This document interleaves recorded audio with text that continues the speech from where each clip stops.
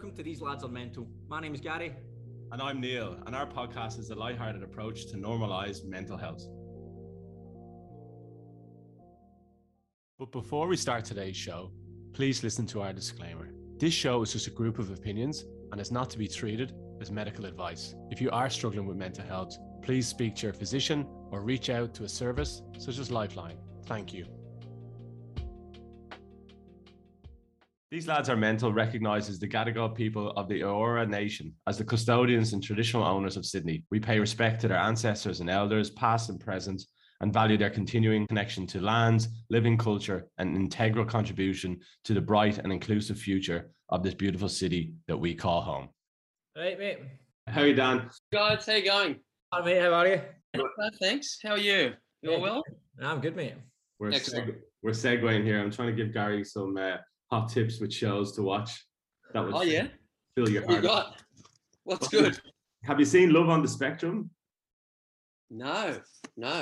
Oh, lads, where have you been? Yeah, I know. No, I thought you were going to say Squid Game. I've been watching. I watched that last night for the first time.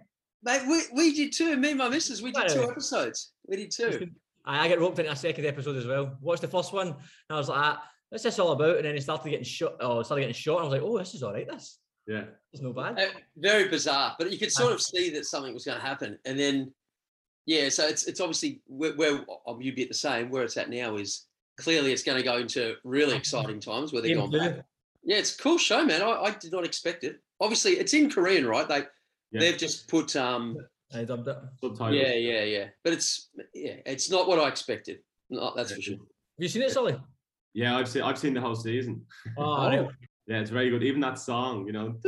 Yeah. I was like, getting freaked out about it. And then there's already an app or some like mobile game of that, you know, the young girl. You've seen the first episode, so I'm not ruining it. You know, when she turns around and then you get shot. Red light. There's already a game where you can superimpose your face. Oh, Jesus. But you know, it's actually a good story. The director or the writer of that show, he was rejected something like for 10 years straight by over 100 times, who just basically threw out the idea as too wacky. And now look at it, you know, global sensation. So it's actually probably a good little lesson of like, don't give up. Is that right? So they tried for years.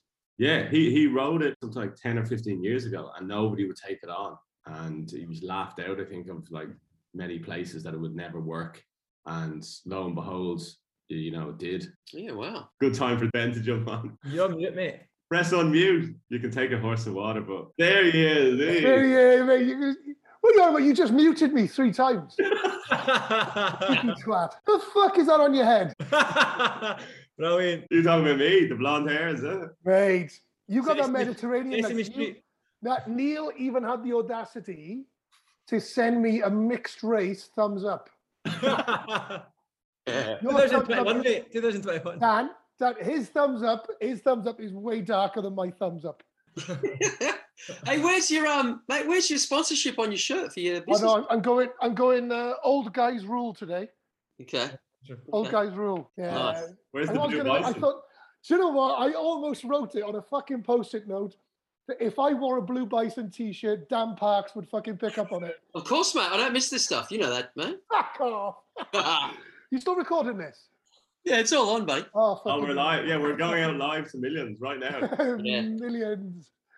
Just for any profanity on live on Fox here. Maria. Oh, good to have you, lads. Good to be here. Yeah, good to be here. Benny gave me the invite about maybe 15 minutes ago, but we're here. 21. Organised as ever. What's your hometown back home, you guys? Glasgow. Glasgow. Ouija. We are Ouija, mate. You're Ouija bastard. You didn't pick up on that, Benny?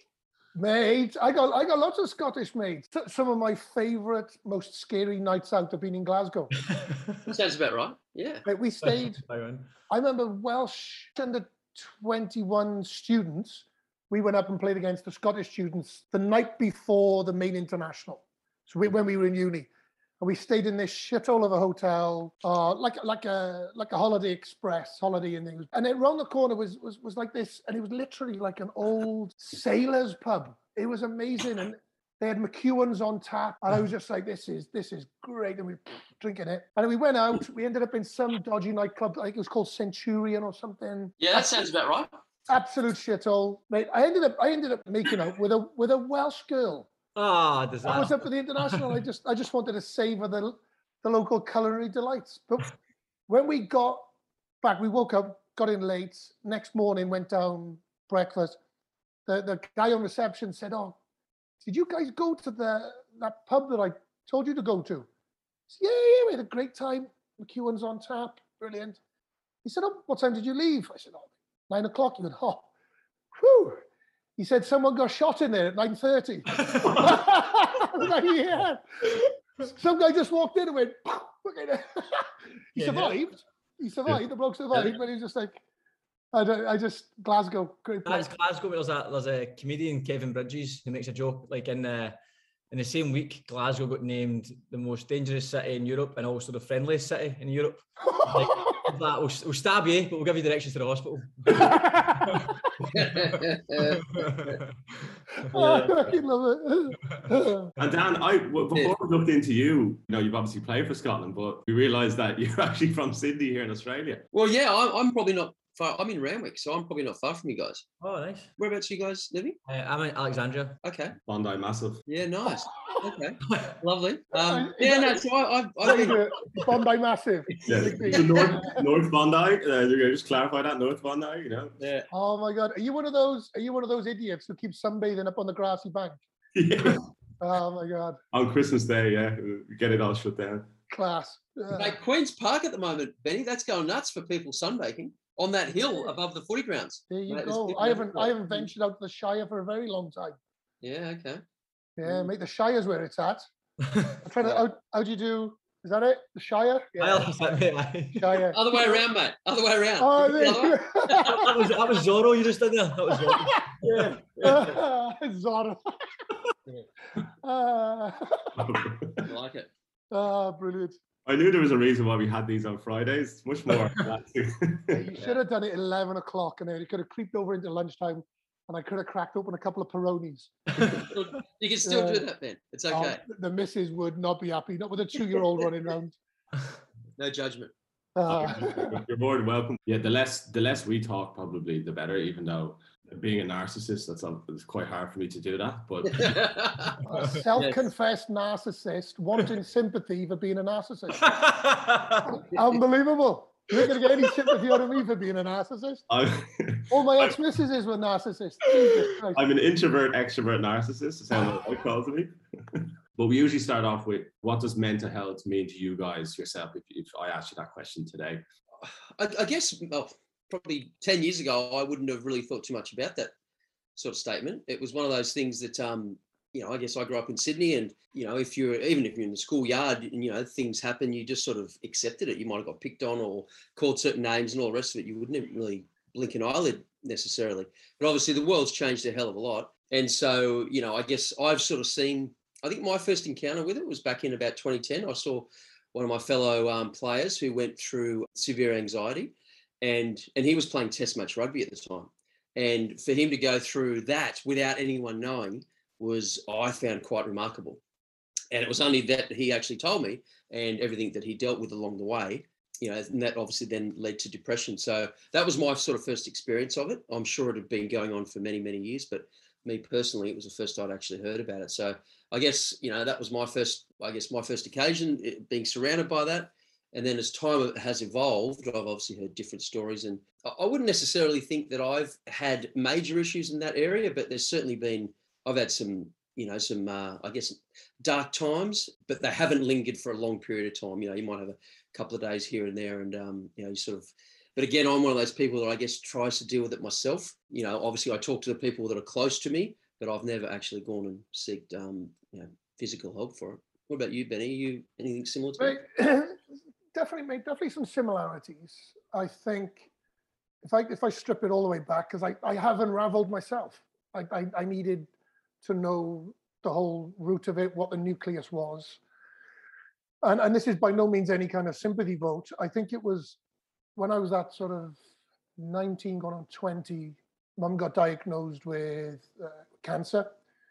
pretty, very severe. It was in her face, and the huge operation that she ended up having was massive. It was a huge reconstruction of her face. And I because Mum was the focal person of our family, I suppose I took it on board. And that's nothing against my dad at all. My mum was just such a huge personality. But my dad was happy to be the quieter one and a little bit more reserved, And I think I stepped up and, rallied the troops, as they say, with looking after dad and my sisters. But ultimately, Mum had a very, very, very messy death. And she was in a coma for 14 months. And ultimately, she passed away, which also had its own challenges because it was hard to recognize that ultimately was a positive. That's something I really struggled with, because seeing someone that was torn to shreds with cancer, and the fact that, my mum's demise was trying to get my head around it being a positive, because you just didn't want to see anyone like that. But I parked it, put it in the box, put it at the back, carried on, and it all culminated with Mum not really seeing me graduate from uni, didn't get to see me play my, for Wales, my first test cap, any of that. And I well and truly parked it for 15 years, easily. Just talk about it. I always had plenty of positive things to say about my mum and stuff, but just the emotions and the feelings, because I felt like I had to park it. And then it all kind of reared its ugly head, I believe, when naturally, I think I was very, very fortunate with my own rugby career.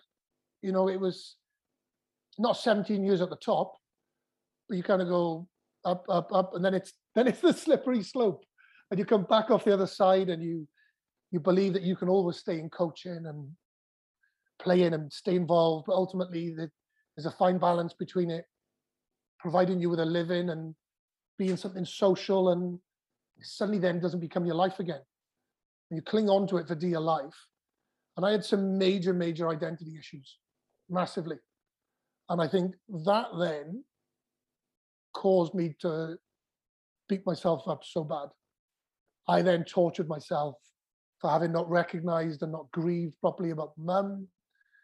And I felt that I parked it too easy. And I was like, how dare I? How dare I just get on with my life? How dare I? And I punished myself. And it was only that it was those around me. I couldn't hide it. I think that maybe that's a good thing, that there's something in me that I couldn't lie, I couldn't be false, couldn't be fake, written all over me. But ultimately, it was a rugby club that saved my ass. Dan, do you remember Kevin Maggs, the Irish centre? Kevin Maggs? Yeah. Yeah. Yeah. Kevin's a good mate of mine, and Kevin had his own issues, but he kept me involved with Moseley Rugby Club, who were in the championship in England. What age were you then? What stage was this in your career? Yeah, that was that 38 going on 39. Yeah, it was like, I remember it was 2013. So fairly recent. Yeah, it was horrific year. Contemplating the unthinkable, just really, really bad. And I think, not wanting this to be all about me, and I really want to get back onto Dan and hear stuff about you guys, but it was the love of a good woman that gave me some direction, some focus. That's, my now wife, and I was happy to pack 2 bags, get on a plane, come to Sydney, got engaged, got married, got a beautiful daughter with another baby on the way. And life is now good, but what I now have is perspective. And I do lots of fantastic things. I think it's all about giving these days. And I see so many people go through some brutal, brutal struggles in life. And, I go and feed the homeless. That was one of the biggest turning points of my life. Going out, and I said to myself, yeah, I almost felt like a fraud. I was almost prepared to beat myself back up for thinking, well, no, I did have a good life. I did have a good career, and life isn't as bad as what I thought it was going to be. And then I saw I heard some tragic stories, and I saw some poor souls on the streets, and I just went, how dare I? But then, I converted that into a positive. It's all about perspective for me, because I honestly don't believe that it's not always, quite as bad as what we've seen. Don't get me wrong, there are some horrific stories, and then you can almost justify someone's bitterness and sadness. But for me, I reckon I could have dealt with it better. I really do. As Gary and I've heard with a lot of people who have been speaking on the podcast is, quite often we make a mountain out of a molehill in our own head. Yeah. And when you remove yourself and take a look back on yourself, you kind of, gosh, as you said, when you put it into perspective, I'm doing okay here. I think that's that point alone, like I'm sort of right now going through a lot of that in my own head about, what's, I'm sort of in that crossroads about what's next and, where I've been and where, what's the next thing I'm going to be doing. And it's that very thing. It's like, wow, you've come from being this, I guess, doing something you love for such a long period of time. You've tried a few other bits and pieces since retirement. And now it's like, wow, what's next? Is there anything next? And you actually look around and you think, well, I've got this wonderful partner. I've got these lovely kids. I've got a beautiful family who all support me. I've got friends who are close. So it's not as bad as what, you think. So true, mate. So true, Dan. Honestly, no, mate, you've nailed it for me. That's exactly what it is. It's those things that you can't put a price on. Support, love, family, kids. Mate, and I know how much you love being a dad. And it's just a different part of your life now. Like one of my, I used to scoff only a little bit at, some people who put on their LinkedIn profile, blah, blah, blah, this, proud dad. And I'm like, nah, that guy was so right. So right. Like being a dad is just one of the best jobs in the world. And it does put it all in perspective. And it's definitely not about us anymore. But what you said there, Dan, is so true, mate. I think we do get those challenges. But when you're in a positive frame of mind and you can, muster up that bit of energy and a bit of balls, I think you're better equipped to deal with challenges. And it's a little bit of preparation as well. First of all, I believe is knowing that we're all probably going to have some challenges, a little bit of foresight, what could be around the corner, and being prepared. Being prepared is that other one. Is I felt very blinkered as a rugby player, far too blinkered. And the only way I've managed to describe it to uncles and aunties was, if you've ever seen the film Shawshank Redemption, I felt like Brooks. I felt like that old, the old fellow who felt a bit institutionalized. And when he stepped out from the prison, he didn't know what the hell to do. That's what I felt like. And then they kind of got it. They were like, oh, shit, that's all you've ever done. See how you said you felt blinkered? Do you think that's common in sports, especially professional settings, because you've always got somebody telling you what to do, where to go, when to be there. You've got a team around you. I mean, even at training, stand at that cone, go over here, do this. You don't have to do too much thinking about obviously, a lot of things come from natural flow, being good at what you do. Yeah. That blinker state comes, you talk about preparation, foresight, like sometimes you don't have to think what's next because the coach has already taken care of something or your teammates lean on. Do you think that was a big part as well? Yeah, do you know what? And Dan's career, bigger, better, longer, and more current in that professional era. Like, I think the era that Dan was super successful in, where you are literally what to eat, hydration, the color of your urine, everything. It's mapped out for you. You just kind of got to turn up and do what you do all of these, and you ultimately, if you do them really well, you'll probably be successful. I wasn't quite that. I touched on that space that Dan, was super successful in. But you're massively like that. You don't have to think. If you turn up, your protein shake is going to be on that table over there. Your dinner's already sorted. I'm telling you what you're going to eat because it's low carbohydrates, high protein, and this is what you're having, and low fat because you are a bit fat right now. All of that. Yeah.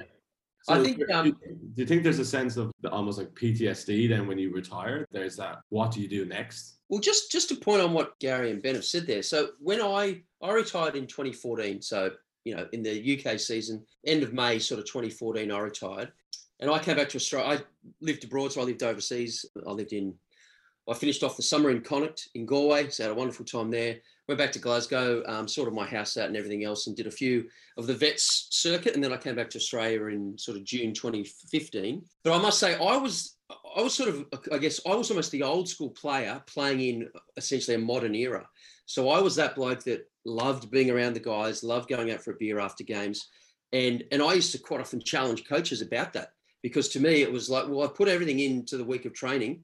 I don't touch anything during the week, but after the game, that's my reward, so to speak, especially if you win. It's about having a good time. So I was I guess I was probably the last of that style of player that I would say. I was right on that cusp. But one of the things, again, about eating and all the rest of it, you're told what to do here and told what to do there. That was all good and well, and obviously I missed that. But one of the funniest things was when I came back to Australia, I got a car, right? So obviously I needed a car. I was living at the time. I was living in the Ryde area, and I got a car. And it sounds ridiculous, I know, but I hadn't even thought about, well, who's going to look after my insurance? How's everything going to be sorted? Because every club I'd been at, I was just given a car on arrival. So there's, for example, Connacht, there's your Mazda. At Cardiff, there's your BMW. So it was just, that's what you got, because they were sponsored and all that was taken care of. And all of a sudden I was like, and I remember my partner at the time, she literally took the piss out of me because I didn't know what process to go through. Because again, that institutionalized feeling of, well, I haven't had to do this for 12 years. So can you do it for me? Like, that's what it was like. And that sounds terrible, but that's unfortunately what you sort of get yourself into. Very true. Very, very true. I can just imagine them going, where's your driver's license, sir? Yeah. That was just my experience of it. And again, as silly as that may sound, obviously that's on that level. I'm sure there's other, people have got different experiences of what happens once you come out of that bubble. And post your career, is there anything, maybe you give listeners an insight, maybe there's nothing here, but when you finish being a professional, is it thanks for everything, all the best? Or is there any kind of post-career programs or schemes to kind of keep people connected? Yeah, I think on this one, as I said, I finished up in Connacht in Galway, so it was 2014. And literally, we played the Ospreys in Swansea on the Saturday evening. We had a good night after the game. Then we were on the bus on the way back. We had a big party on that Sunday night. And I can literally say on the Monday morning, I had 45 less friends in my life. That was honestly how it was, because it was the end of the season. So it was, I went back to Australia. And then when I came back from Australia, I had to come back for a wedding in Northern Ireland. And I came back to that wedding. But as I said, I had literally lost those 45 friends that I would just turn up every day, hang out with, everything else. Because unfortunately, it's like, you see NFL documentaries or whatever it is, your locker room gets taken away. Boom, there's always someone to replace you in that locker. And that's, unfortunately, yes, there's always people that will be in your life as, friends because you got on really well with them. But it's those others and the greater network and the community that you have around a sporting club that I still, to this day, miss. Because you're so used to it and you just love being around it, but you just don't have that, I guess, that connection. It is. And I think it's a little bit of that human pack mentality of how comfortable we feel in a pack of like-minded reprobates. You do, because you're all there for, and it's like a mini cult. Rugby and success is what you worship and dedicate your life to, and it's like, oh, I'll do anything for this club. Oh, and you do. You're there, and you're all marching in the same direction. It's a mini cult. And then, how does that make you, like when you both finished? Let's say, Dan, by the time you got back to Australia, you dropped your bags down and you were like, okay, now I'm back. How did you feel? Did you just go through the motions, or did you feel fine, or did it hit you at one point and go, fuck, it's all over? I think there's been different moments throughout my post-career that, like, I think for the first year, I just enjoyed being able to do the things I couldn't do while I was playing, as in not have to worry about, I guess what time you wake up and, about doing different bits and pieces, being able to play golf during the day, any day I wanted to, be able to go to the gym at 11 o'clock in the morning, all those little things that you can never obviously do while you're playing because you always had a routine. This was now different. It was exciting to be able to go and travel wherever I wanted. I remember after I just retired, I just jumped on a plane. A mate was out in Spain, went out to his place in Sota Grande, just because I could do that because I was free. So all that style of thing. But then, I must say there was different. That's great. But that's great for, say, a period of time. But then those other weeks, it's pretty down because you're like, again, you're back to yourself. You're isolated. You're not with anyone. Me personally, my family were back in Australia. So it was pretty scary and pretty daunting. I think I got a pretty strong character. So I managed to sort of get through that, came back to Australia. And I think that was, I guess, the realization for me was like, okay, I'm back here now. And I guess in some way you think things will just work out. I'll get a job in rugby somewhere. It'll just work out. People surely will recognise that I've got value. But unfortunately, it's not always the case, because you're forgotten in a way, because you've been gone for so long. And yeah, you've got connections, and they take again, like anything, they take time to rebuild, to get a bit of a name. But yeah, it is very much a case of, unfortunately, I don't know how much it's changed now, but I know when I was playing, and I'm pretty sure before then, most of the countries didn't really, I guess, look out for what was next. And I think I'd like to think now they're doing a lot more in the space of, say you've got a 3-year contract, right? In that first year contract, what are you going to do after that 3 years? I don't know if they do that, but my point is I would love to think that they are doing that, because that is the key to it. Because when I played, I thought I would play forever.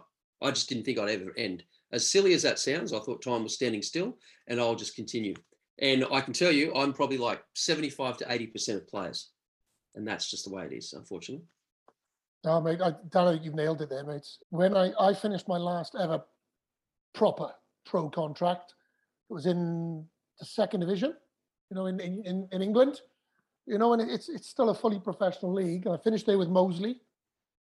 And it was the players, coaches, and supporters at Moseley Rugby Club that really helped me, along with people like Kevin Maggs, who really helped me get me back on track. It was such a supportive group of people. But that was just sort of that personal support, because there was an element of love that we all kind of had for each other.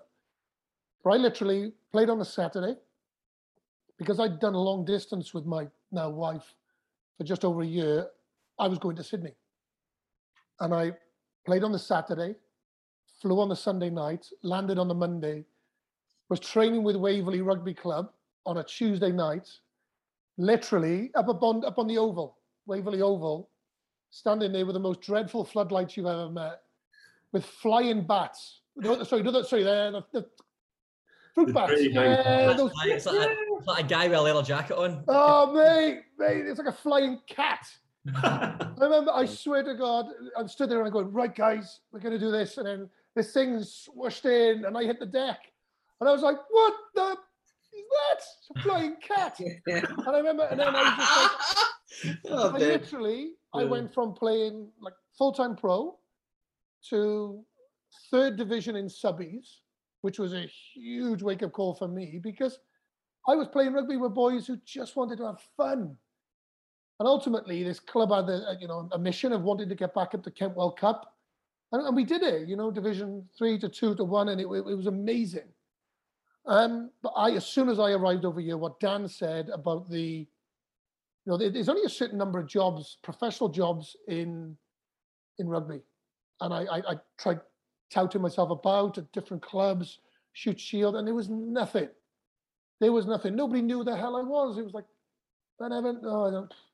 I chuck a few resumes up and I got nothing. So I just literally, and that was when I started recruitment. And then ultimately, 2 years in, I started my own little business, which is ultimately has been a lot about helping people. But when I say I did it the tough way, is one bit of advice that I would always give to someone. And Dan and I had this conversation the other day. We were having a chat, and I think sometimes a great starting point is to find something that you're passionate about, something that you actually love doing. And I think if you get it, that helps get your ass out of bed in the morning if you actually enjoy what you're doing. Ultimately, it might not give you the most money in the world, but I like helping good people in the world of recruitment. But what Dan touched on, and Dan nailed it, is rugby union, because I suppose my career started just when the game went professional. There was no template, really. There was no template to follow. You couldn't follow soccer because that was light years ahead.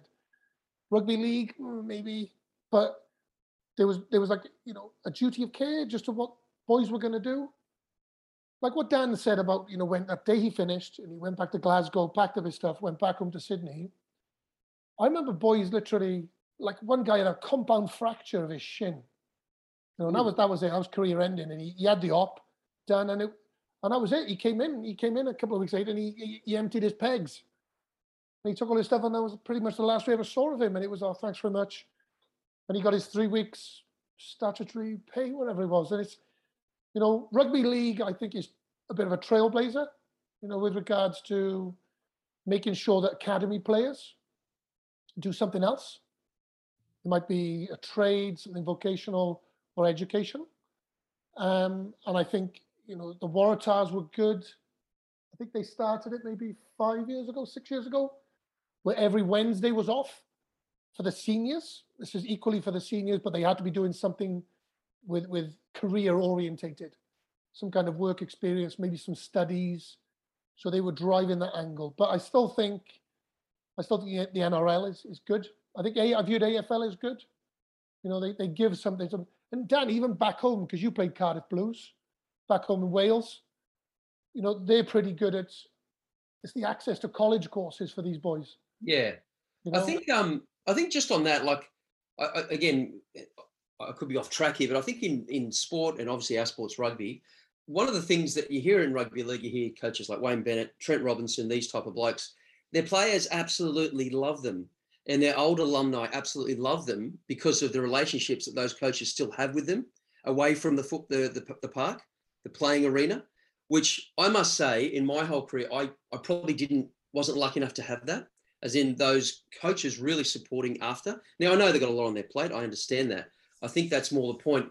At each club I pretty much went to, it was like, once it was over, that was it. You're out of sight, out of mind, so to speak. And I think that's an area I'd like to think that, there's obviously coaches out there, because I've just explained in league that they're like that and that's why these players clearly, I think, really rise to that level, because they have so much respect for that, for those coaches. And I've still got a coach. I was coached here many, many years ago, who I'm still in touch with to this day, and we speak on a regular occasion. So I was coached by him over 20 years ago. And that's the sort of thing to me, which I think is, almost way more important than while you're being coached by them or playing underneath them. What about support for players who are, obviously you lads got to the highest level, but what about lads who are maybe younger or aspiring to be at that elite level? Like, you're talking about preparation, Ben. Like, is there anything in place to prepare them for what happens if they do make it, or if it does fall through, they don't make it to that level? Because a lot of people just put all their eggs in one basket and think, I want to be a rugby player. Blinkers are on, don't make it. You've nailed, your line of questioning there is spot on. I think they're trying to keep, the players' line of sight more open. Because ultimately, some of these young players go through academies, and they, like Cardiff Blues is a good example. He was one of my best men. He's one of my best mates. He's now Did you work with Richard Hodges, Dan? Oh, I think you might have crossed. When you were at Cardiff Blues, I think he was the head of the academy. He's then gone across now, and he's the head defensive coach now of Cardiff Blues. He was telling me that what they would try to do is manage that 3-year expectation of an academy contract. So these are your goals, these are your aspirations, these are your targets. And if you nail them and you're improving and playing good regular rugby, you stand a fair chance of making it. But their success rate of all those academy boys might only be 15%. Yeah. So they try to prepare those guys on the way through with, some get cut year one. As a 17-year-old, they get cut. They're just not good enough. And you're released. And then that's a bit of a like, oh shit, an emotionally unstable 17-year-old just being cut. He's lived a life for 1 year as a professional rugby player, surrounded by his superstars and people who he probably signed his autograph book when he was 12 or 13. And then all of a sudden it's gone. But then you go year 2, and equally that happens again. And then you go year 3, and sometimes you get to go through the Golden Gate and sometimes you don't. But what they try to do is prepare them along the way with being cut. Yeah. Because there are only so many opportunities for these youngsters to actually make it. And it's a big pedestal to fall from sometimes. And as you said, not to give you your answer that was in this question, but putting all your eggs in one basket can be deemed to be a little bit of a failure now. And you see, take someone iconic, Richie McCaw, all the way through his career, pilot. No one knew about that. No one knew that he was doing his pilot's license, and that was one of his passions, and flying airplanes, and wow. But there are those people. That is a rare exception. But equally, when I first started playing, there were some guys around that, so I turned professional 97. there were some guys who were like, I'm not giving up I've got my own little building firm. I'm not giving that up for rugby.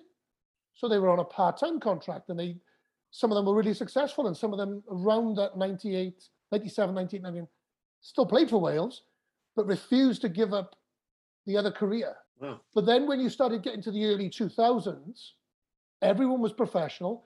Nobody had another trade. Nobody had other businesses. And then everyone suddenly felt a little bit more vulnerable. Because like it is, one break of the leg, one shoulder reconstruction, could be the end of a career. And I reckon it was that early 2000s where rugby clubs became unbelievably ruthless.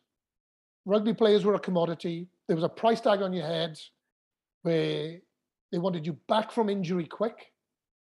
And equally the player came willingly. I turned down a couple of operations. One was on my back with pop discs. One was on my collarbone, that was partially popped up and wouldn't go back in. And I went for the quick route, which was cortisones, painkillers, all of that kind of stuff. You're only ever supposed to stick 3 cortisones in any one joint in your body. I've had 4 in this one, 2 in this one. I've had 3 in this elbow, 3 in this, and I've had 3 epidurals in my spine. Epidurals? Yeah, mate, to shrink pop discs. How long was the labour? Mate, the labour. What about some of your stories, your injuries from studs, mate? You got any of that?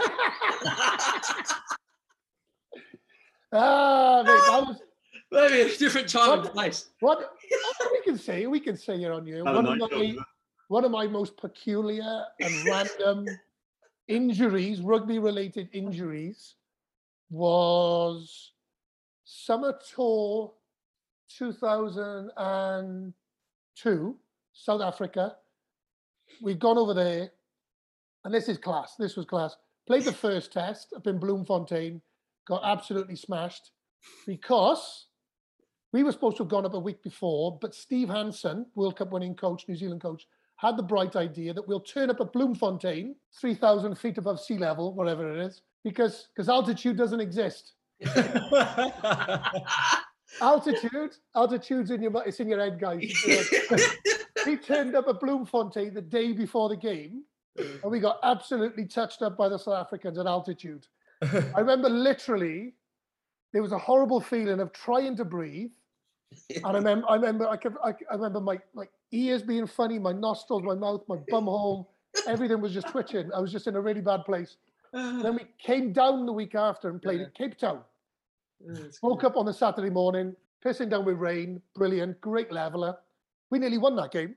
God's honest truth, we nearly won that game. Dan might beg to differ, but I did actually make a really good tackle on someone. And it was like this cool sliding tackle, and I dragged him down and got him up.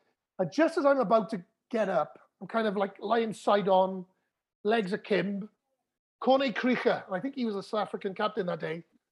And I remember he had these really big metal studs on. I spotted them because I had them on as well. Big illegal stud. They were like 23 millimeters of aluminium. Brilliant. And I'm lying there and I'm just trying to get up. And he runs up my legs and he stamps on my backside. Oh. And he rips my shorts. And I went, oh, Jesus Christ. I didn't think anything of it.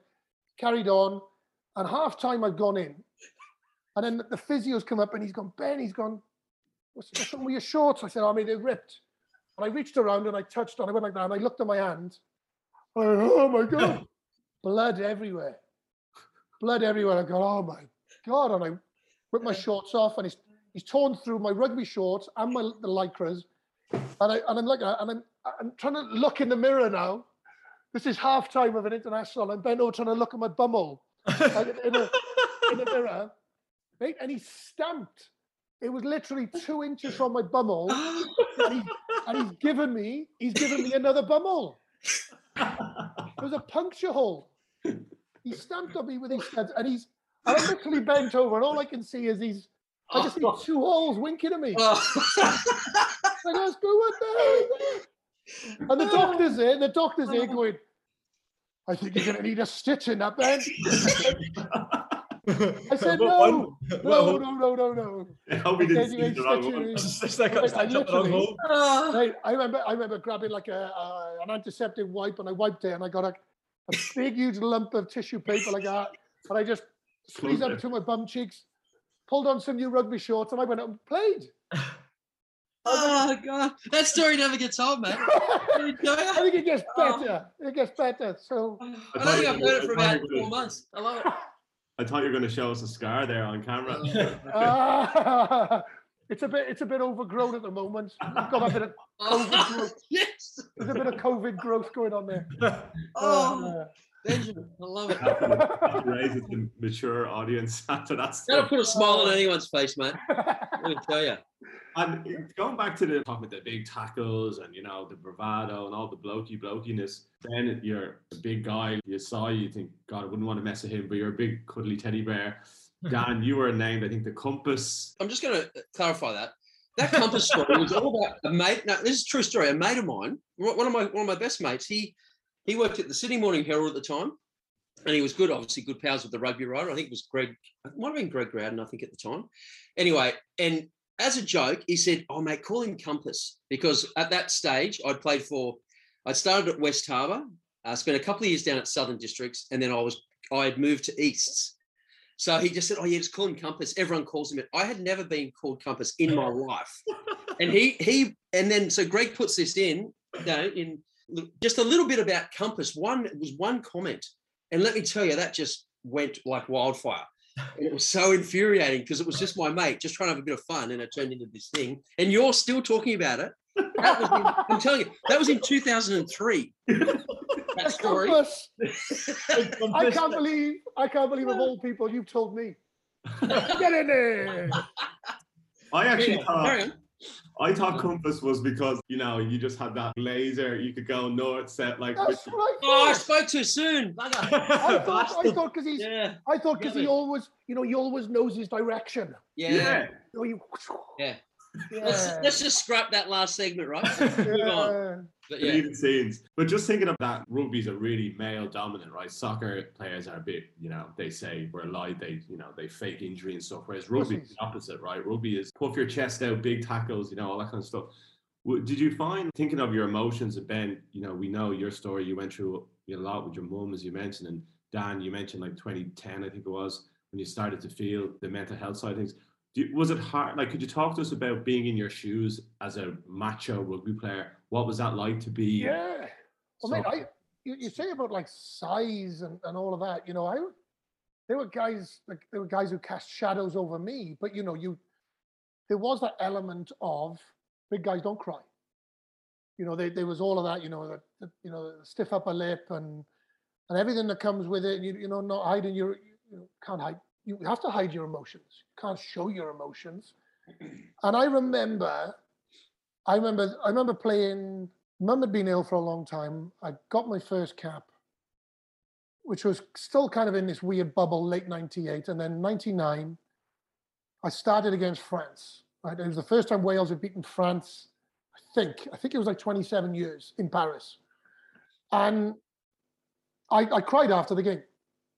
And the bit that started it for me was a guy called Steve Black, who is, just Google him. He is an amazing, amazing bloke. He was the strength and conditioning coach for Wales at the time. He's done stuff with Newcastle Falcons, Newcastle United. He's an amazing, amazing bloke. And like I said, my mum had passed away, and I'd still shut off to it. And that morning, I sat down with my 4 Weetabix. Steve Black came over to me and he said, "Hey, Ben, excited about today?" Yeah. I was still in that bubble. And it was that morning he popped that bubble on me. And he reached over and he put his hand on my hand and he said, "How much does this game mean to you today?" And I said, "Everything." And he said, "No, it's more than that, isn't it? It's way more than that." And I remember just going, and the lip went. He popped the bubble on me and I just went, "Oh my God, it is way more than what it was." Because he just looked me deadpan in the eyes and he just popped my bubble on me, and I just went, "Oh my God, wow, it is way more than that." We put in a great performance. We beat France in Paris, amazing. And I cried after the game. And he came running up to me and he said to me, he said, "Ben, your mum would be proud." Oh, Oh my God. 23 years of age, just absolutely blubbing. And I remember, what was his name? I remember them playing a game against Bristol. And they had a flanker who was a real tough nugget. Joe Abadadib or something. I can't remember his bloody name. And I just thought, what an absolute arsehole. He brought it up in the middle of the game. Oh, fucking He brought it up in the middle of the game. And there was one particular time, and I was so close. He made a tackle. And I'm glad I didn't. But he was lying there, and I had my big rugby studs on. And I was just going to stamp on his face. I was just like, you don't know my story. You don't know my story. I was just like, nah, you're judging me like, oh, you're the effing arsehole who's crying after the game, you pussy. And I just went, you're going to get it. And I remember not stamping on his head. Remember it. There's still times when I actually think to myself, wish I had. It would have felt great for 10 seconds. But I didn't. I just thought, nah, I'm a bit better than that. Well, that reminds me of Zidane in the World Cup final where he ended up headbutting Materazzi because he said something about his mother. So basically, we're saying Ben Evans is better than Zidane, you know? Yeah. Oh, mate, that sounds so much better than being called Compass. Ben better. It could be a hashtag Ben better than Zidane. Yeah. Dan hashtag Dan Compass. That's no way, mate. No way. No way. What about you, Dan? Did you open up at any point, or did you felt it was difficult in the rugby world? I think one of the biggest things that, and I've spoken about this previously, is that when I got to Scotland in September 2003, I was lucky enough when I played in Sydney Club Rugby from 98 to 2003, that whenever there was, my biggest thing was to do with the media. So in Australia, if you, for example, at club rugby level, which I was playing in the Shute Shield, if you played well, you got celebrated in the paper. If you didn't play well, there'd just be no mention of you. Like it was like, okay, well, let's not talk about that. Let's talk about the good and the good stuff, the positivity, because we want to promote positive rugby. We don't want to talk about someone who's not going so well. Whereas what I found when I got to Scotland was almost the complete opposite. They wanted to go after, for example, at the time, the Glasgow Warriors, we weren't doing too well and the team wasn't that successful. So, you know, if you lost, or Scotland, I was quite often the bloke they'd blame, and I would cop it in the press. So I stopped reading press, and I was so used to enjoying reading positive press in Australia. Initially, when I came to Scotland, I would read it for, say, the first season, and then I stopped reading it. And my girlfriend who moved over with me at the time, she would come home from work some days crying, and I would often say, what's happened? And she'd be like, oh, I was on the train on the way home, and there was a paper next to me, and I picked it up on the back page. There's a picture of you and talking about your disappointing game and blah blah. And I said, you just got to stop. Don't bother reading it. It's one person's opinion, which unfortunately then tarnishes you, because whoever reads that paper believes what they're reading, because they don't know anything else. They're just reading that paper. It's like the press all over the world at the moment, obviously, with everything we've got going on at the moment. But it's just one person's opinion, and that unfortunately carries so much weight. So she used to get so upset about it. And that was something that obviously I noticed. And that was very upsetting for me, because I sort of had moved on from that side of things. So, and I guess in my initial stages or early stages there, it probably almost, it made me a lot stronger to almost try and not worry about that side of things. Don't even bother about that. You're going to get good, bad, indifferent press. It doesn't matter. You know, it depends on how you and the team are going as to what you're going to get. So don't take it, I guess, too much to heart. So I must say, in that regard, there was different games where I'd feel massive pressure, you know, but I'm also, I looked at it I try to take it as a positive. You know, there were some big moments in games where, you know, there might have been a big kick that had to be made at the end of a game. And I guess I drew on a lot of that earlier experience about you got to block everything else and just go through that process. And for me, it was more about, you know, as I said, that positivity of walking around the ground, especially after a test match, of feeling that buzz of the energy of the crowd and everything else. And then obviously there was the disappointments of, you know, especially big games, World Cups, when you get knocked out, you know, that disappointment. But that's more, I guess, sadness for the effort you put in and to think that it's over. A bit like the grand final on the weekend, you know, like the NRL. I love the NRL. You watch the game and Penrith and South, they didn't deserve to be a loser. And, you know, Penrith, they thoroughly deserved it. But you look at the South players and you just think, it's almost like, what is it really? Well, look at these, how devastated they are.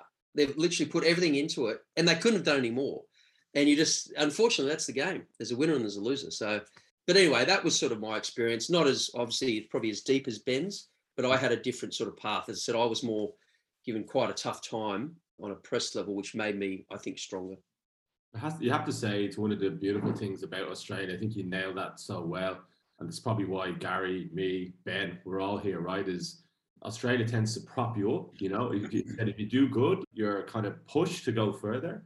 Whereas coming from Ireland, or maybe Gary, you speak to Scotland, you do something good, you're like, he's a wanker. You know, he thinks he's great. There's less of that kind of forward thinking. Whereas in Australia, I often think it was like, you know, they talk about the American dream. I feel like it's more real. That sense is more real here in Australia because everyone's you want to start a business? Start a business. Do you want to do this? Go do this. That's a good point. Sorry, Ben, talk about you starting a business here. Like I always say to my mates, like from back home, if I was if I was back home and I'm doing what I'm doing back in Scotland, it'd be very much tall poppy syndrome. There'd be so many people trying to cut me down the whole way through. 100%. Like, you transitioning from, imagine you're in Wales playing rugby and you say to one of your boys, I want to start a recruitment company.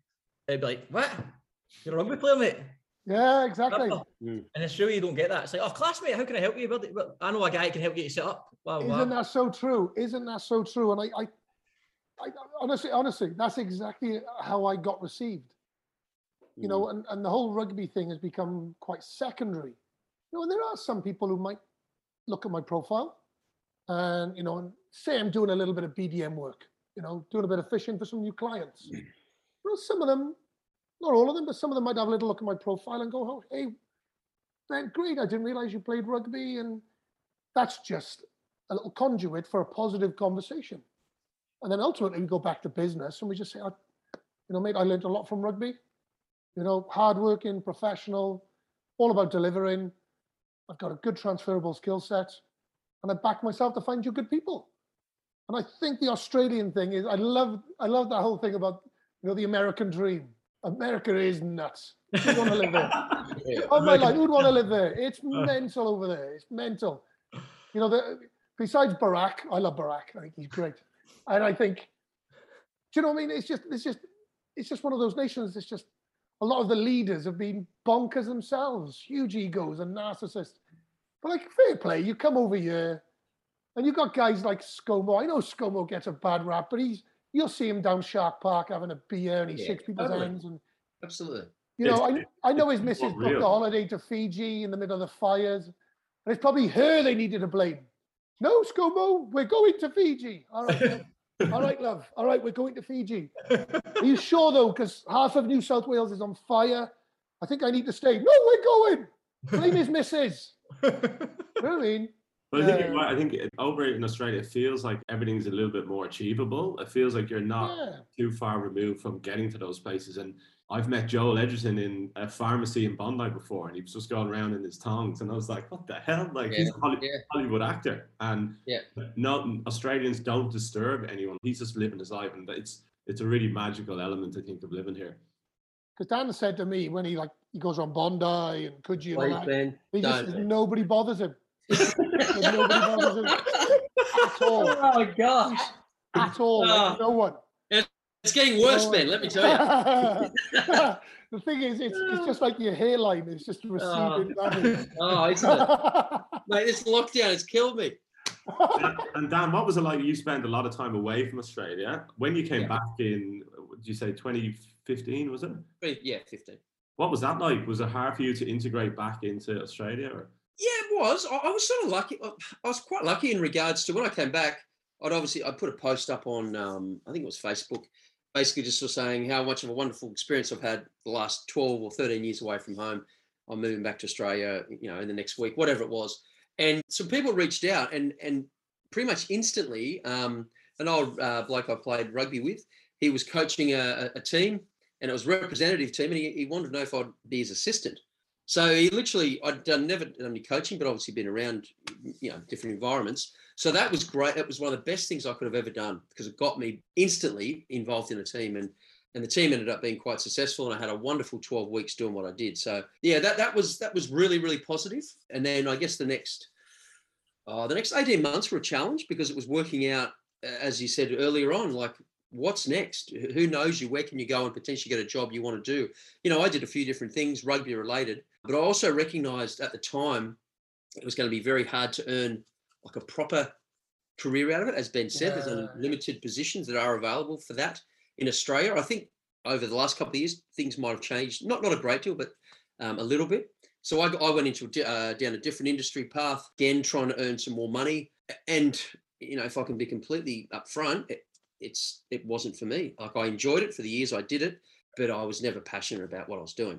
And again, that's sort of now gone full circle. My passion my passion is where it is, and that's in sport and that's in rugby. You know, and that's obviously now where I really want to focus all my efforts, because at the end of the day, that's, I believe, where where I'm going to be best suited, rather than just trying to do something for the sake of earning better money, but ultimately not feeling in any way fulfilled about what you're doing 9 to 5. In terms of a lot of discussion around mental health is obviously sometimes we down the path of talking about the low times. I think it'd be cool to hear you guys take, because you boys played in, I mean, I think I read, Ben, you scored against the All Blacks. You've obviously represented your country. Dan, you've obviously had a long, successful career. What about those high points from the outside, watching these elite athletes? You think, oh, that would be the best ever. That's what I've always wanted to achieve. What are those high moments like? Are they as amazing as the outsider might see? Do you feel as amazing as you'd imagine you'd feel? What are they like? Yeah, there was one incident. There's one moment which was, you know, one of my favourites. We scored it was a pushover try against the All Blacks at the Millennium Stadium in Cardiff, and that was for about 3.5 minutes. I think we genuinely, because we were 2 points within the All Blacks. I think for 3.5 minutes, we genuinely believed we could beat the All Blacks. 3.5 minutes, maybe four. And then they kicked off and scored three of the quickest tries you've ever seen in your life. But just, you know, you feel like a rock star sometimes. You really do. You know, as Dan said, equally back home in the UK, when not so much me, but when we're hot, things are going great, people love you. You know, the next thing, you know, I remember it was my penultimate cap. We lost to France, the Millennium Stadium. I was on the bench, and I came on for like 5 minutes. I was like, we were 2 scores down. We were getting our asses handed to us. We didn't even look like scoring, and we lost. And then I was with my ex-girlfriend, walk into the function in the Marriott Hotel, stopped at the cash point to draw some money out, and I turned around, and there was this little Welshie fella, and he went, "You guys were shit." So I went, I agree with you, mate. I agree with you. I agree. I said, we weren't great. Apologize. I said, but equally, I was on the bench. I came on for 5 minutes. What the hell do you expect me to have done in that 5 minutes, to have turned it around? And he gets his ticket stub out, and he ripped it up in front of me. And bear in mind, this was like the cash point, and I'm trying to get around him, and he gets the ticket stub, and he threw it in my face. And he went, "How about you pay for my ticket?" And I was like, mate, I said, just do me a favor, just F off. I said, I'm out with the missus, we've got a function to go. We black tie. And he's like, he stood there like this. And next thing I said, and I tried getting past him, and he gave me a push back. And he gave me a little push like that. Next thing, bam! My ex-missus punched him in the side of the face. I was like, she was a Valleys girl. Valleys girl from the Valleys. And he put his hands up and he went, "Who did that? Who did that?" She slammed him in the side of the face. And I was like, I remember grabbing her. It was like, you know that moment, is it like in Pulp Fiction? It's like, da da da da da da da da. And I said, I think we better get out of here. And she slammed him, and I was like these days that would have been all over social media. That's a headline. There would have been a CCTV footage of him dabbing in one. I was just like, so it was. You, 1 minute you were a hero, 1 minute you were zero, and it all came with the turf. And you had some amazing, awesome times for me, those good times, they were my drug. Yeah. 100%. I've never touched any crap in my life. I've never, I got drunk plenty of times. God, smoked a little bit of weed in uni. Jesus. But I've never tried any hard drugs. Rugby was my drug. Rugby was the thing I missed, the success and all of that. And it felt great. And I just wanted more of it and more of it. And when it ended, I was like a smackhead coming off drugs. Missed it so much. The only way I can really describe it. It was awesome when it was good. Dan played 3 times more times for Scotland and experienced some awesome successes with Cardiff and Scotland. But it feels great when you're there. It feels awesome. And I tell anyone just to go for it and try so hard to experience those good times because they're amazing. But there's a void afterwards when it's gone to fill that metaphorical drug. You said all, Dan? I think just everything Ben said there, I wholeheartedly agree with, and I'll give you some examples. But what I will say, back to the All Blacks game, we had a game against the All Blacks in 2010, and we'd it was a November test, and it was the first test of the autumn, obviously in Scotland there, and we'd had a really, for Scotland at that time we'd done reasonably well. I think we finished 3rd in the Six Nations. We'd been over to Argentina and swept them in 2 games over there, and they were, as always, they were strong at the time, but we beat them twice over there. So we were coming full of confidence. The club teams, Glasgow and Edinburgh, were doing really well in the provincial competition. And same thing, we played against New Zealand, and we were literally all over them. The first 9 minutes, it was all in their 22. Our hooker, Scott Lawson, at the time, I'm sure he scored a rolling maul try. And I remember thinking, getting up, and went for a scrum 5-8, and I was thinking, we're going to win. I can't believe this, but we're going to beat the All Blacks today. Anyway, we got a penalty from scrum, kicked the goal. It was 3-0. We go back. That was about the 11th minute now. After 28 minutes, it was 35-3. So they had just piled on 5 tries, like insane tries. And I'll never forget, one of them was they just scored. I'd kicked off, and I, as always, trying to avoid as much contact as possible. I dropped back to the centre of the park in the backfield, and they just did a shift so I kicked it deep left our side. They catch it on their right. 4 passes wide, and Joe Rokocoko gets the ball. Legend. And he's in the clear, and I'm the only one in front of him. And it was the scariest thing I've ever experienced in my life because I did not know what to do. The reality was he could have run over the top of me, run around me on the left, or run around me on the right. But thank God he had support on his inside, and he just drew me past inside, and they scored. But it was just a different level. When New Zealand are on, we see them now. They're just far, far superior to anyone else. And anyway, they end up beating us 49-3. So I can completely understand where Ben's coming from in that game. But some of the real highlights I had, and the feeling of, we beat Italy in the 2007 last game in the pool stages it was between us and Italy to make the World Cup quarterfinals. We eventually ended up playing Argentina in the quarters. But that feeling after the game, I think it was Bergamasco put a little chip over. I caught the ball and sort of carried one of their players into touch, so it was game over. But that feeling was unreal because we were based in Saint Etienne, right in the middle of France, where the World Cup was, and they were. The whole tournament, I don't know if you were there, Ben. Were you there, 07? No. Drop for that one. Sorry, mate. No, my apologies. You were the early ones. But the World Cup was, and I'll always say that my favourite experience of my rugby career was the 2007 World Cup because what it was a complete and utter celebration of the game of rugby. Everywhere you went was happiness and celebration. Didn't matter who was playing. People's faces were painted equally of, say, it was Scotland, Portugal, whoever it may be. It was just a big carnival, and it was the best experience I've ever had in rugby.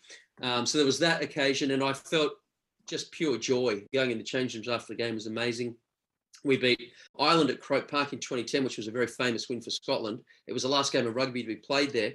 And I mentioned earlier on about doing that lap of honour. I'll never forget that game finished. We kicked a penalty, they kicked off. One of the blokes caught it, held onto the ball. Referee said, "Their scrum," but game over. The celebration of the players was unbelievable. And as we started doing the lap, you could literally, this is now 4 minutes after the game had finished, every green person of that 80,000 crowd, which would have been 75,000 of them, had left, had gone. And all you could see was pockets of blue. So there'd be a group of 6 people there, a group of 4 there. And it was just the most beautiful feeling that I'd possibly ever remember from my Scotland experience, because that to me was what it was all about. They were just so happy that we'd beaten them. And, for those people that pay a lot of money to go to different destinations and watch their country. And for me, that was probably, I guess, on the field after a game, that was one of the greatest feelings I ever had. And then probably to finish was when I went to Connacht. I went there as a senior player. I'd retired from international rugby, and my role was obviously to try and, I guess, lure different play or some decent players to Connacht. They'd never really been successful in getting players there. And that was part of the reason why I was there, to try and get extra guys there. But ultimately it was to mentor the next generation. And I was lucky enough, Robbie Henshaw, it was his first season in rugby. So he was an 18-year-old. He's now, he's a British and Irish Lions legend of the game. He's, he'll end up being, I'm sure, an Irish captain or one of the Irish all-time cap makers, Kieran Marmion, these type of guys. But seeing them, progress and just being part of that journey for those 2 years I was there, that was another hugely gratifying moment. But I think what Ben said is there is nothing like that feeling. Doesn't matter what level you win at, of winning and being part of something with others. That's why I chose rugby. I played cricket when I was younger, but I always looked at cricket as, yes, it's a team sport, but it's a very individualized sport. Whereas rugby to me was the ultimate team sport. Yeah, it's interesting because, that could be applied almost to every sport, right? And how many players on the planet get to play out their whole career with no bumps and then end on the end of the rainbow? Very few, maybe a Messi or someone like that. But even those players, they still have their knockbacks. You think about someone like a John Terry in soccer, who was at the height for so long, but then if someone was to look back at his career now, it might not be seen from his football perspective. So, it's hard to go your whole career unblemished. But one of the questions I wanted, and I was thinking of Dan Carter as well in New Zealand, because Ireland nearly beat New Zealand for the first time. I think it was over 100 years. And then Dan Carter scored in the last kick of the game and took it away from us, which was annoying. But we did end up beating them a few years later. So I know the New Zealand effect is very real for almost every rugby nation. But thinking about your guys and your immediate family, and let's say your loved ones, you've mentioned Ben already, your wife and partner. How important, what role have they played in your lives, let's say throughout the highs, but also the lows, in helping you through? Yeah, I definitely think, the family, my dad, my sisters, equally when, mum was ill, I felt that I was, we were all there for each other. Let's get that straight. But then I felt I'd stepped up and, and I was there for them. But then they returned that favor. When I was in a really, really dark place, rallied around me, always there for me. But it's, I say this to people, it's that ripple effect. And one of the things that really, really made me wake up and get a grip of my own life was my dad. I lost a lot of weight, still playing, rugby, still getting paid a wage up at Moseley, and I was playing dreadful. And I wasn't eating, I wasn't training hard enough. My dad would still come home and he would pop to the supermarket on the way home and he'd buy a cooked chicken. The cooked chicken in a bag? And I know this sounds daft, but he'd bring me in a cooked chicken. He'd say, make sure you eat, son. Make sure you eat. And I'd eat a lot of chicken and I wasn't sleeping. But that was what my dad felt he could do, what he could do to help. But then ultimately, it got so bad and it got so worse. It was my dad that broke down on me. He was literally on his knees in my kitchen, crying. He just said, I don't know what more I can do. Don't know what more I can do to help you, Ben. He said, I'm lost. And I just went, oh my God. I'm sinking, but I'm dragging so many people down with me now. Dragging so many people down. And my wife, Liz, she was there for me all the way through. And it was during that time that we were doing long distance. And that was a big wake-up call for me. I rang her not long after. I had a big hug and a kiss from my dad. And I made him a promise that I'd sort my shit out. And I rang Liz, rang my wife, and I just said, I think I'm over this now. I think I'm over kind of being unhappy. And I remember saying, I think I'm going to be all right now. But it was that destructive behavior that I was so prepared to destroy myself. But then, because I didn't really give a shit about me. But then it was seeing the impact it was having on my dad mostly, and my sisters, and it was tough. It was a real challenge, and they then became my inspiration. My wife, my dad, my sisters, and some very, very dear friends who stuck with me. I lost plenty of friends on the way, though. There's plenty of friends who, stopped returning my calls, returning messages, and I don't blame them. God, I was hard work. It's just some people just don't even know how to deal with it. They didn't know how to be, this bubbly, outgoing, high energy person that I always was, and I think I'm back to being. They didn't know how to deal with this other guy. Who's this guy? On last week's episode, we had Genevieve, who was a film director, and she said the same thing when I think it was her father passed away, Gary, she was saying, and she expected phone calls to flood in from friends, but they never came. And she felt that how hard was it just to pick up a phone and you say hello, but sometimes people don't know how to behave. Yeah. I think that's a really valid point right there. Whenever there's grief or something's happened, it's that very thing. Like, people don't want to intrude. There's a lot of that because it's like, well, they don't want to hear from me. I'm sure they've got other calls and other people that are ringing. But yeah, I think that's a very powerful thing right there, because that's one of the biggest things. And quite often that's what you're actually wanting. Yep. You're wanting those people to ring, and you'll see that name come up and be like, oh, thank God, whatever. That's a real powerful thing right there. Yeah, we also had the CEO of Batyr called people like that in your lives anchors. And he said, often anchors don't even realize they're being an anchor to somebody, but they are, by just being there, and sometimes just listening. So yeah, if anybody is listening, even though someone might not ask you for help or even realize you're helping, you are helping. I think I made a conscious effort. It was something on LinkedIn. Someone was doing something, and it was something like 4 or 5 phone calls a day. And I just thought, what can I take from that? And I just thought, ultimately, running my own little business, stay-at-home dad, busy, wifey's heavily pregnant, and doing a lot of the house husband duties. So yeah, I'm busy, but I didn't want that to be any kind of bullshit excuse. So my big thing is WhatsApp audio clips or videos, or the videos. One of my favorite ones is even just like a quick poo selfie. when you're sat in the toilet. No. Shitting out your assholes. No arsehole. No arsehole. Oh, Can't see my baby. Which one, Gary? Which one? Hashtag having a poo, thinking of you. Me. Oh, man. Hey, Dan, you're going to get one in about half an hour, because I can't. Yeah. No, I'm brewing. Yeah, well, they would be. No question. But I look at my WhatsApp list now, and I just go, and there's loads of people, and there's people who haven't even got back to me. They haven't even got back to me, but I'm like, first of all, I'm not going to presume anything. They might be offended, Ben. Yeah. Not everyone gets the poo selfie. It might just be I wouldn't have thought so. It might just be a nice audio clip. Just checking in on you. Dan, only the special people get the poo selfie. Yeah, only thanks, the special people. Well, I haven't got one yet, so. No, you're gonna get one. Yeah. You're gonna get one. But I made a conscious effort because I feel I'm in a good place. I feel like my cup is half full, and I'm more than happy to share my little bit of a full cup around. And I think I can tick over. Hello, baby. There you go. And here comes my little life. Hello. Oh, Hello. It's Daddy's friends. It's like Peppa Pig. Yeah. There's Susie Sheep. Yeah, you okay, babe?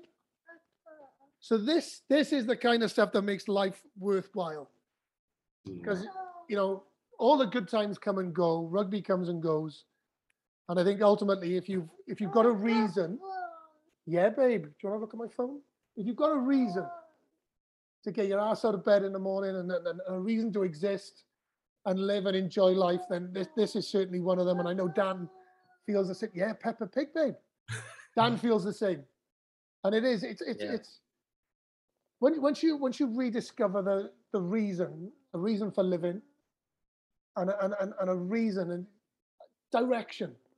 and a passion in life, I think that definitely gives you a good reason to get your ass out of bed. And Peppa Pig is life, isn't it, Ivy? Peppa Pig is life. Agree. I swear we have not premeditated this. This is not planned, but Peppa Pig, Yeah. everyone, Peppa Pig. Well done. I love that. what a lovely way to kind of draw towards the end. Gary, do you have any more questions on your side? Yeah, I was interested to know, well, so Dan, what sort of path are you going down now? Obviously leaving rugby over the last few years. What you said you want to stay in rugby. What are you doing? Yes. So when I came back to Australia, I've done different bits of media. I did a bit of coaching. Thoroughly enjoyed that. I really enjoyed the mentor side of coaching. I just love talking to you guys about rugby, to fellow players of similar age to myself, older players, in particular young players that haven't experienced a great deal. But I think, I'm sure Ben would be the same, that you can just pass on so much information that is, I believe, really, really valuable. And I wish when I was a young player that I would have had someone who just talked to me about different scenarios in games that this came up. What was your, all the stuff that I learned was from TV, by having a couple of, or in particular, one or two players that I used to really watch closely. And I would just model my game on those guys, but I would never have the interaction with even a club player, an international player. So I did that. And then I was involved in, again, a bit of BD, and that sort of turned into a higher role at a national level with a company. Again, it was enjoyable for a period of time, but then it sort of, I guess it served its purpose, and I don't know if it was something that I really had passion for. And in more recent times, I've just been working on a few rugby projects, and as I mentioned previously, I love doing I love doing the media. I've been doing some commentary work with Stan Sports, so love to continue that, and I'd really like to in the next year or so get back into coaching, because I think that's something in the last 2 years. Even just talking to Ben the other day about this, was that there's something missing in my life, and there's absolutely no question that is the one thing that is missing, because I haven't coached for 2 years, and just being around that group environment. Because the thing, what we quite often forget is that since the age of 4 years old, I've always been part of a team, either soccer, rugby, or cricket, my whole life up until the age of, basically 41. And then all of a sudden, the last 2 years, I haven't done it. And I often think, what am I going to do today? Or whatever it is, tonight, what we got on, I will just watch TV, rather than being down coaching and passing on whatever that wisdom I have. So, so that's my path I'm going down currently. Nice. Have you ever seen that video? There's a hilarious video of Liam Gallagher, and he's like making a cup of tea, and it's only recently, and I won't try, well, maybe I'll try a Manc accent, but he was like, back when I was fucking in Oasis, I had 5 fellas making me a cup of tea. I sound like a scouser now. I'm like, what? Yeah, I like it. Keep going. I thought you were doing a Stevie Gerrard. Yeah, he was like, back in my heyday, I had 5 lads making a cup of tea. I had 1 lad to stir it, 1 guy to press the tea bag, and another guy giving me a packet of of biscuits. And he was making his own. He says, now I have to fucking make my own, Yeah. It's I guess it is very true in that regard. But I must say, I don't know about you, Ben. I would assume you're very similar. I never took any of that sort of stuff for granted. No, I think, no. potentially some people do, but when I say took for granted, I mean, like, for example, Cardiff were wonderful with food. So we would literally be able to go there. We could go there at 7 a.m., have your breakfast, do your morning training, have your lunch, you know what I mean? So everything was literally put on for you. It was a very, very professional environment. So, but again, it was... Spot on there, Dan. Mate, I think having realised that when I first turned professional in 97, we were trying to accommodate some amateur boys as well. So you'd still sometimes train early in the morning and early evening just to accommodate some of the amateur, the semi-pro guys who had jobs. But then it became fully professional, fully thing. And then you had your meals. Like Cardiff Blues was probably, one of the best. Because you turned up, did they still do the bag of training kit? Yeah. Like, so you get your training kit washed. It'd go in Every your day. numbered bag. You chuck it in the wheelie bin. You'd be there the next day for 2 training sessions. You'd have your 2, possibly 3 meals a day. It was amazing. Yeah, But there was an element of gratitude that I was very grateful for that, because it allowed you to focus on trying to be the best rugby player. And it was just this awesome support group around you. And then equally, Dan, and I know because you and I both experienced Cardiff Blues, there's an awesome family feel around the club. There's some amazing people at that rugby club, and you go, the kit man, the groundsman, the physio, the doctor, the media guy, the receptionist, everyone. It was just it's always been a really good family orientated and friendly club, and bringing your family across, to events was always just welcomed. And that's something that I feel is very evident in rugby union, but I don't know if that is equally evident in rugby league, AFL, soccer. Don't know whether it feels, I've never experienced it, but I don't know whether it feels like a family. But the good bit about a family is, ultimately, when there are those dark times, those are people you can quite often rely on to help drag you through those dark times, which is great. Yeah. When I was at Moseley, some of the nicest conversations and chats that I had were with, John Caves, team manager. Just a wonderful bloke. That was a guy, he's a guy who'd been a police officer since he was 19, 40 years, walking the beat around Birmingham. And the stuff that he saw, dead bodies, murders, trying to get stabbed and shot around Birmingham, I just kind of, well, maybe I haven't really lived. Maybe I haven't really, really lived. But I'm definitely living now. Life is good. Life is good now. Sorry, I just want to, one other thing, just on that, Gary, you asked Ben earlier on about the family members and everything else that have been, I think from my side of things, obviously my partner, who I have a young daughter with, we've been together for about 6 years now. And unfortunately, she never got to see me, 5 years, but she never got to see me play and wasn't part of that side of things. But been absolutely wonderful in this, I guess, post-rugby career. And I guess my biggest support was, and, a bit different to Ben, unfortunately lost his mother, and both my parents are still alive. And I'd say, they've been equally as important as each other throughout my whole journey. And just that and they support in different ways. Obviously, my mother's a lot more of possibly a softer touch. My dad's more probably the honest avenue. But still equally as important. And there's no way I would have survived my experience, all those years overseas with all the highs and lows without them. So, getting back to that point about family and your nearest, if that's again, I've got a very close friend of mine who I would speak to twice a week for all those years. He would relentlessly ring me on those certain days just to catch up and check in and all that type of stuff. So, don't ever, if you're that person that acts as that type of person to someone else, don't ever think that those things go unnoticed, because they absolutely don't. They really, for me personally, they certainly don't. I know others that feel that way. And sometimes it's hard to tell those people how much they are and how important they are, but it might be worth that every now and then. Oh, no, you're here with that, Dan boy. Yeah. And what's next for you, Ben? Work's going well. I just enjoy, that kind of recruiter, headhunter, just dealing with good clients, good candidates.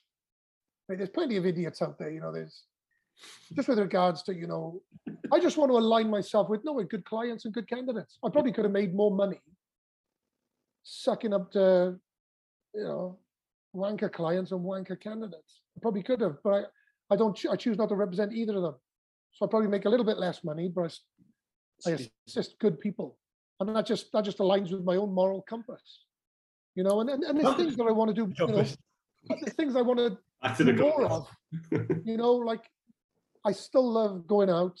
We just before COVID kicked off again, I managed to get out, feeding the homeless, around the CBD, went up to Redfern and Central Station, and it's a reality check while you also want to give something back to these people. And I'd love to, be doing more in that space. Now COVID calms down, I will be focusing more time on being able to do a bit of give back, something that's good for the soul. There's an awesome charity, Stepping Stone House, who helps teenagers. They're out in Dulwich Hill. They do amazing stuff. Providing a roof over vulnerable teenagers' heads, and those are the types of things I want to be doing more of. Is giving back, really, really giving back, and ultimately it's time and love that you give back. It's not about financial reward. My wife is the main breadwinner in our house. I play second fiddle to her. So, life is good. Family life is good. And I just think we all need to have that little bit more awareness of taking off the blinkers, keeping that third metaphorical eye open for friends and loved ones who might be struggling. That little sign, that little bit of quietness that you might pick up on, pursue it. Go and have a phone call, go and have a coffee, reach out to them, because you never really know. A mate of mine recently took his own life a few months ago, and the shockwaves that sent through the group, because people question themselves that could they have done more to stop that?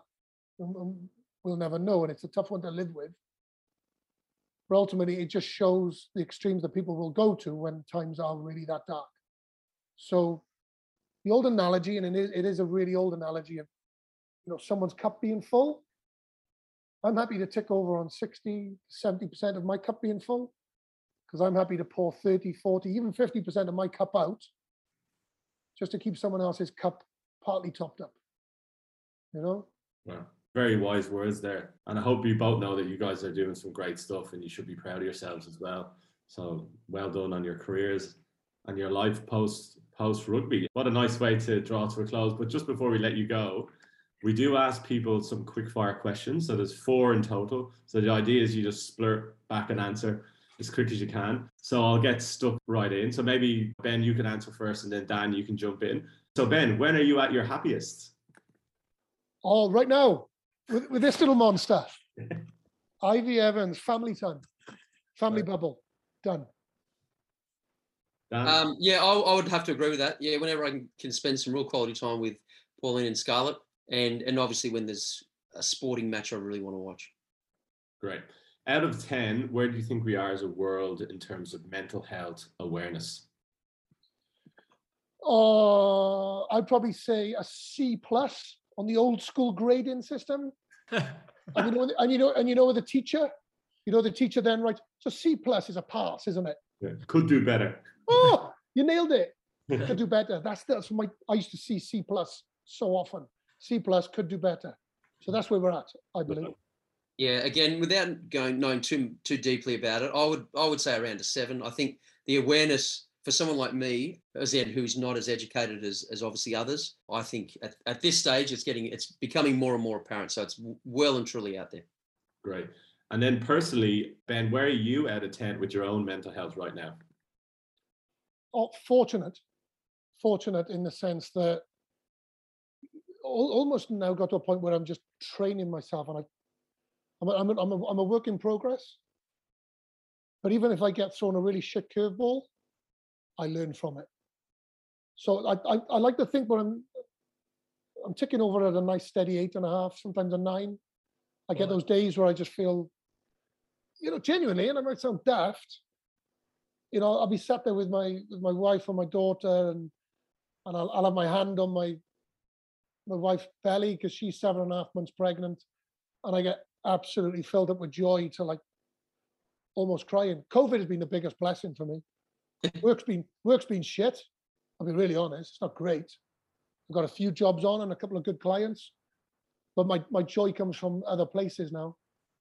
And it doesn't have to be money. It can just be about love and life and family. And where can you draw passions from? And yeah.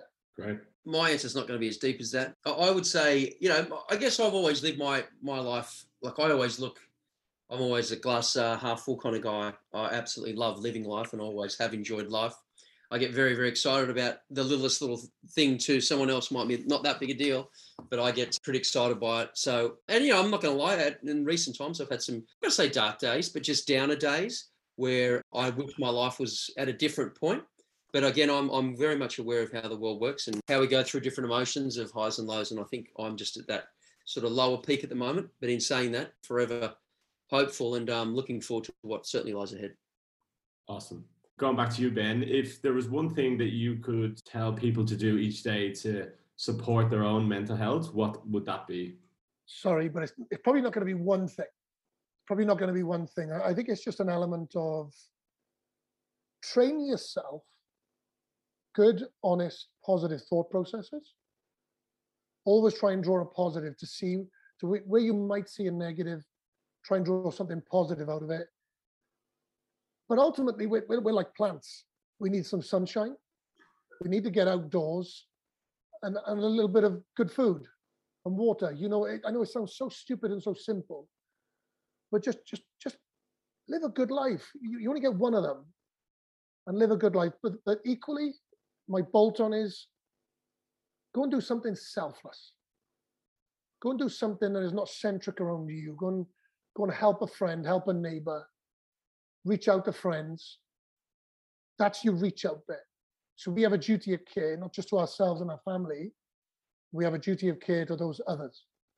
So yeah, look after yourselves and go and reach out to some friends. Yeah, I think I'd agree with obviously everything Ben said, but for me, I found myself in a trap of forever being very, very active and always doing exercise for 41, 42 years of my life. And I found myself in the last 18 to 24 months of not doing that. So since COVID, I've actually been making a real effort of every day spending 30 minutes on doing exercise. And that could be anything. It could be walking, could be running, it could be in the backyard doing some sit-ups, push-ups, but just actually doing something. And I can't tell you how different I actually feel for doing that.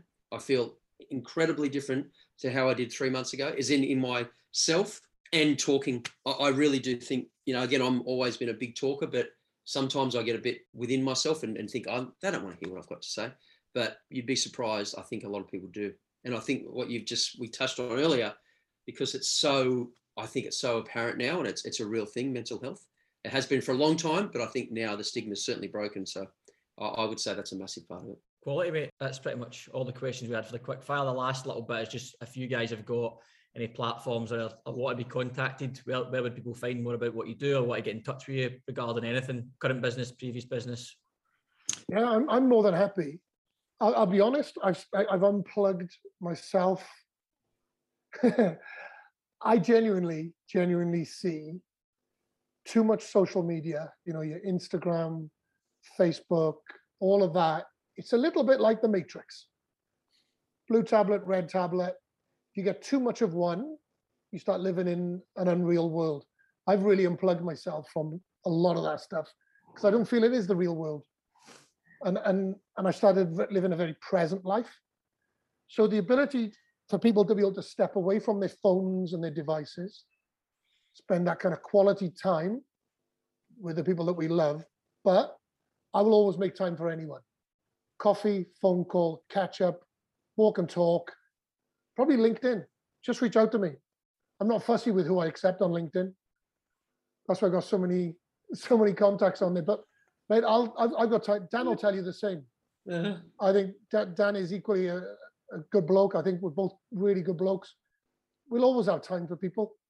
If anyone ever wants to reach out and for a chat and a catch up, and I'm really good, unlike Dan, at buying the drinks. I always buy the coffees.